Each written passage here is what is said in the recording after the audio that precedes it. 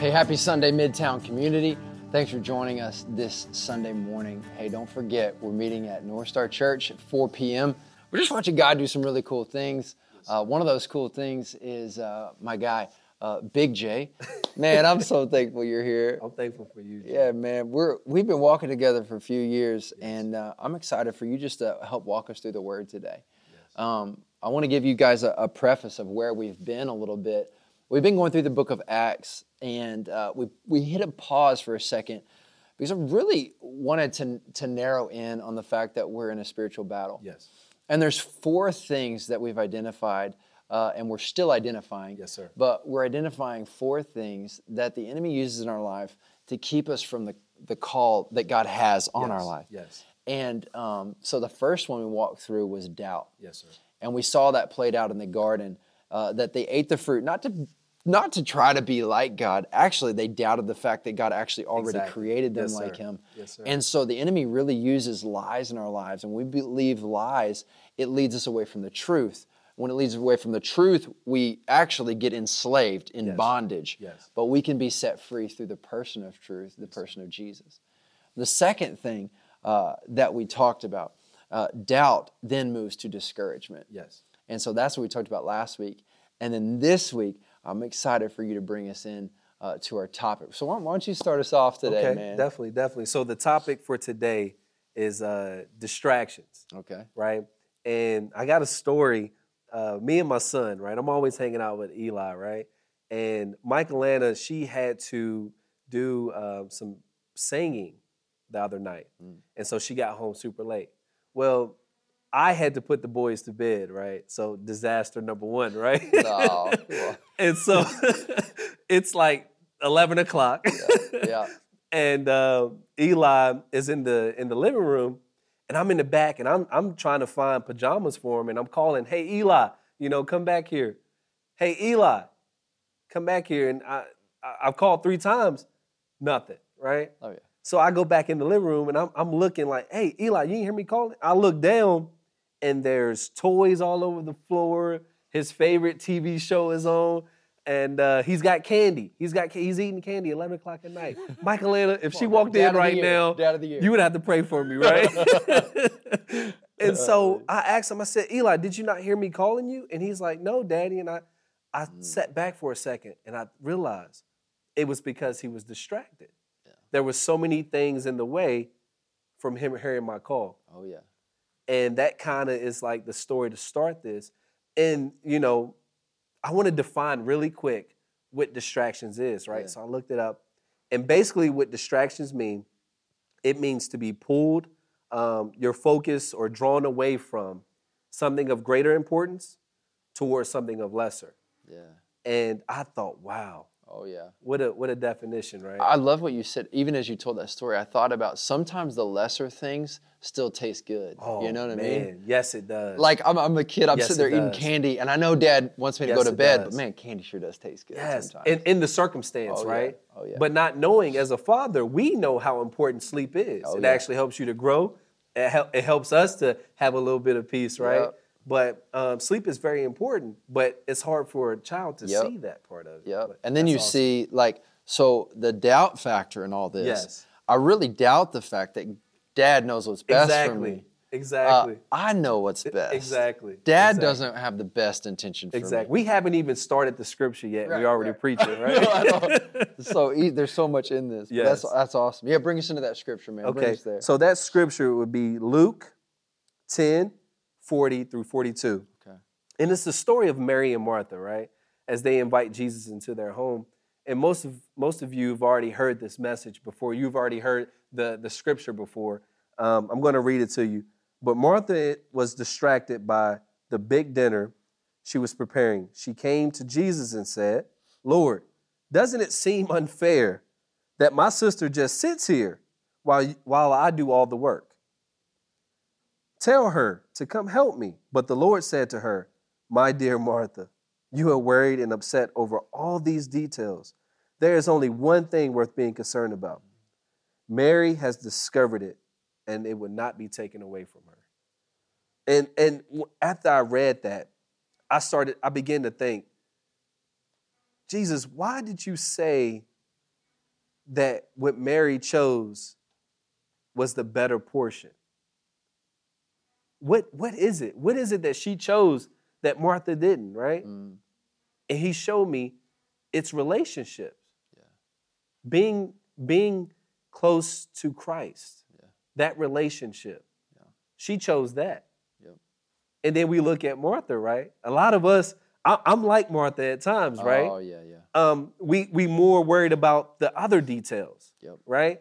Results. Let's is the make thing that sure, comes to my mind. let's make Results. sure that this house is clean before Jesus get here. Let's make sure that this meal is cooked to perfection for Jesus. Yeah. We're more worried about serving. We're more worried about all these other things, Yeah.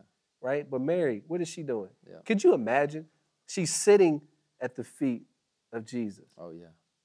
She wasn't distracted by her name either. So I started thinking about Martha. Martha was really more concerned about her name that day, looking bad. And so she was doing work, man. She was Yes. going to get the result. Yes. But she didn't realize that the person who is the name was sitting in the room. Sitting with in the her, room. You know, like, man. But that's what you're saying, that Mary really recognized the reality of what was actually in the room. Yes. And, man, I find myself missing the mark so many times, just too. getting so distracted with things that I appreciate or the results that people appreciate. Yes, sir. And I forget the person Yes, sir. that I was made to appreciate. Yes, sir. That's so good. Yeah. That is so good. So that kind of brings us to the next point on how do we stop ourselves from being drawn away from Christ? How do we stop ourselves from being distracted? Yeah. So we look at Hebrews 12, 1 through 3. Therefore, since we are surrounded by such a huge crowd of witnesses to the life of faith, let us strip off every weight that slows us down, especially the sin that so easily trips us up. And let us run with endurance the race that God has set before us. Oh, so he's already set it before us. Okay, we'll come back to that. We do this by keeping our eyes on Jesus, the champion who initiated and perfects our faith. I love this part right here.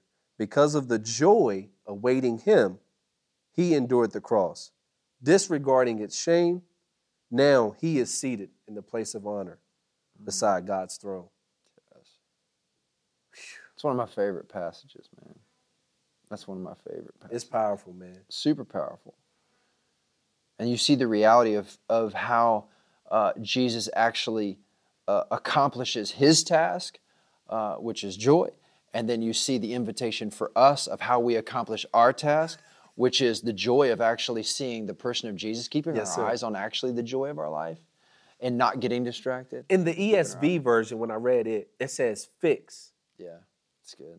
Fix. It means to set your mind on something and fix it there. Yeah. If you ask any workman, anybody that works with wood, when they have to fix something in place, they either nail it in, they hammer it in, or screw it in, right? Yeah. Or they use a C-clamp to hold it in place so that it can't be moved. Right. You know, and I think really quick, one of the best examples that Jesus gives. This is crazy. Peter, Jesus' best friend. That's his homeboy. That's the person that he walks around with every day. There was a point where Jesus told his disciples about, I'm actually about to leave this place. I'm about to be crucified. And what does Peter say? Peter said, no, Jesus, you can't be. And what does Jesus respond by saying? Away from me, Satan. Mm-hmm. That's your best friend. You know why he said that? It's because he wasn't going to allow that whatever Peter just said to him to distract him. Right. It was a distraction. It was sent by the enemy Right. so that Jesus was like, no, you're actually right, because I can call down angels. Yeah. And I don't have to go through this. Yep. But he said to his best friend, away from me. Yeah. He always had in mind what awaited him. Yes, sir. And that was the truth that compelled him every second Yes, sir. of his life. No matter how good that candy looked, no matter how good that TV show was, Yes, sir. no matter how good it seemed in the moment, he always kept proper perspective. And that's something as we think about distractions in our life, and I just know I'm talking to a lot of us who just really get distracted. I just think that verse in Hebrews 12 helps us really step out of the distraction, and maybe you're stepping into it and you're maybe living a life of distraction. You know that. I just think this passage really calls us to turn our eyes to fix back. Yes, maybe you've gotten unfixed. Maybe it's broken off, or maybe you've moved in a direction.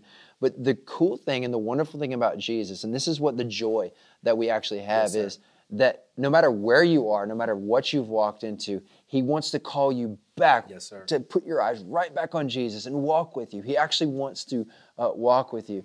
I think about in Revelation, he says, knock. I'm knocking. If you open the door, listen, I'm going to come in and have a meal with you. You're going to discover something really good. But knock. If that is you today, call out to Jesus. Yes. I believe he's knocking. You're watching. I believe he's knocking, and he's inviting you to fix your eyes on him. Yes. So I want to finish up the conversation about Hebrews 12 and really tie this in, because what kept Jesus from the distraction, and I want to make sure that we really capture this because it's so important. The verse said, because of the joy awaiting him. What was the joy that awaited him? So he endures the cross. That means in the future that what is coming his way is something really, really challenging. Yes, I don't know about you, but that's not awaiting me just yet. But what awaits him is something really challenging. And the way that he endures through that process is the joy that awaits him. And it's a twofold answer. The joy that awaits him is perfect fellowship, togetherness with his Father in heaven. Yes. But also the joy that awaits him, the reason that he actually comes to earth, God-man in the flesh, is that he endures this thing to make right relationship with me and you. Yes, sir. God loved the world so much, and it was going to be his great joy to display his character to the world by defeating sin and death and making right the thing that you and I broke. Yes, sir. What kind of God is this that would come Pure to love. his? I mean, it's 100% love. It's this essence is love, but like the joy that awaits him, like I can't wait to be back in perfect fellowship with these people and with you, and we're going to be one, and then we're going to be one with them. Yes. This is the joy that was coming to fruition from the beginning of the Bible to the moment of the cross and resurrection. Like, that's what the whole book is pointing to. This is the joy that awaits Jesus. And I love the way he went out. Oh, yeah. Last words, it is finished. Oh, yeah. He knew what it was. It was just done. I did the work. I did the work. It's good, man. From that moment, where he just, man. Yeah. Some of us, I think, need to really trade in a joy.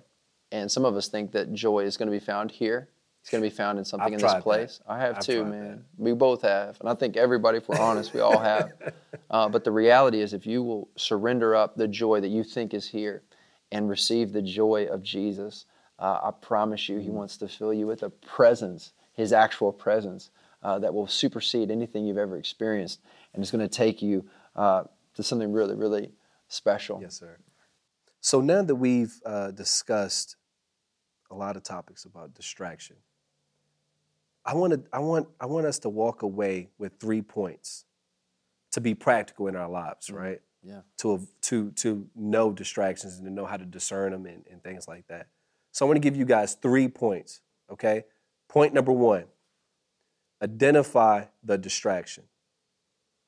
And how do you do that, right? You do that by knowing the truth. So let's look back at what Jesus and Peter were walking.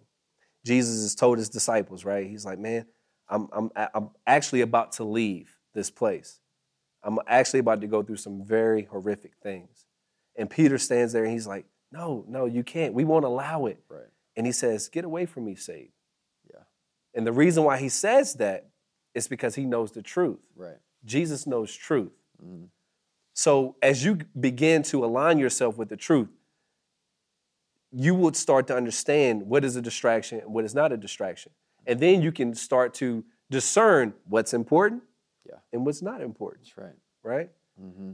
And ultimately, the truth, when we talk about what is the truth, how do I have the wisdom to understand what is true? A lot of us might think you're asking, well, which way should I go with my life? Which way is right? Some things are right, but there is one truth that helps us discern which way is right. Yes, sir. And the truth is a person. It's Jesus. Understand what this is. The truth is the gospel, the good news that God loved you so much that he came to make right standing with you. Yes. He actually wants you to have right standing with him. And if you receive that by faith, then you are made right. This is the truth. Now, based upon that being true, which way do we go in this life? Yes. That's where everything goes from. And that's why he says, seek first the kingdom, and everything else is taken care of itself. Because everything flows from the truth. Yes. But the truth is a person. We need to have a right relationship with the person of Jesus. Yes. And then you'll be able to discern every distraction. Yes. It's really good, man. That's good. That's so good. So now we're going to go to point number 2. And to me, this is very pivotal in your walk with Christ. Mm-hmm. Surrounding yourself. So point number 2, surrounding yourself with people who have the same passion or intimacy with Christ as you do. Mm-hmm. You must have that. Right. I know you've probably heard the saying, birds of a feather flock together, right? Oh, yeah. If you are married and if you have a bunch of friends that are single, you're going to start to pick up single tendencies, right? This is the same aspect. If you're going to someone who is not following Christ and doesn't know truth, and you ask them for advice, chances are that advice that's given to you won't be truth, right? Which will cause you to fall even further off the path, right? Think about what Martha did. Yes.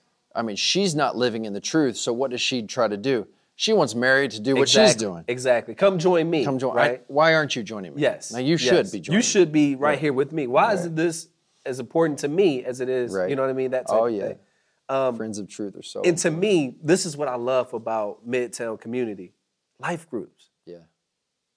How key, how pivotal is our life group? Oh, yeah.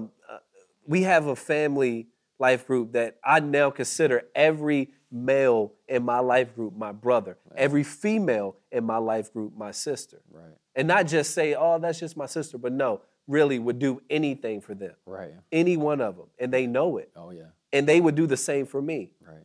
If I have a problem, I go to them. Guess what they give me? The word. Yep. Let's see what the word says. Yep. And see, I love that. Yep. When I can go to a friend and that person in my life group is not saying, well, I think you ought to do this or I think you should do that. No, let's go to the word and see what the word says. Right. That's different. Yeah. But that's truth. That's right. Right? So I'm going to let you talk about point number 3. Yeah, man. So let's go back. 1, identify the distraction. Yes. 2, surround yourself with people of the truth. Yes. What we talked about. And then 3 is learn to apply the truth. And so as you learn to apply the truth, this is really a process of walking this journey out. And we do that together. Yes. But inside the church, here's what happens. Sometimes you take the role of Jesus. Well, every time you take the role of Jesus, you're meant to. Yes. But a lot of times, as you walk this journey out, you're not going to do it perfectly. So what am I going to have to extend to you? Grace. Grace. I'm going to have to extend grace to you. So much grace. Yeah. And you're going to receive the grace. Yes. And it's going to really challenge your life. Yes. Because you're going to go, I didn't deserve that. But he gave that to me. Yes. Man, I'm thankful. I got a fresh sense of what Jesus did for me. There you go. And then I've got a fresh sense of my call for what I'm called to do for others, so that they get a fresh, tangible experience of Jesus. So we're learning to walk this out.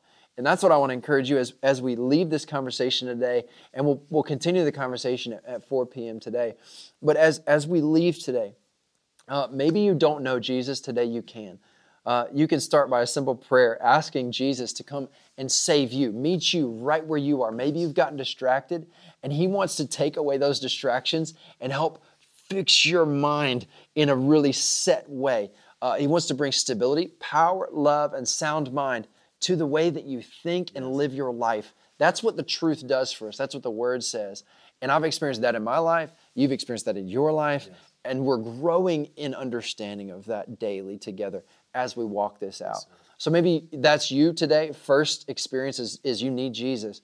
The second is maybe you need to continue in the way with Jesus. Maybe you knew Jesus and you just need to step back in. I want to invite you. Would you step in with us? would you send us a message today? We'd love to connect with you. We want to meet you right where you are. Maybe you don't want to join us. Maybe you need a conversation. We're here for you. We just love to have a conversation with you. Hey, thanks so much for joining us. No matter where you are, whether you're feeling far off or you're feeling close, my prayer is that you've been encouraged today, knowing that Jesus forsook every distraction to live the perfect life, endured all of that because you were on his mind. That, my friend, is something that brings really just a lot of comfort to me, encouragement to me, and I pray that truth brings in comfort to you. Thanks so much for being here. We'll see y'all next week. Much love.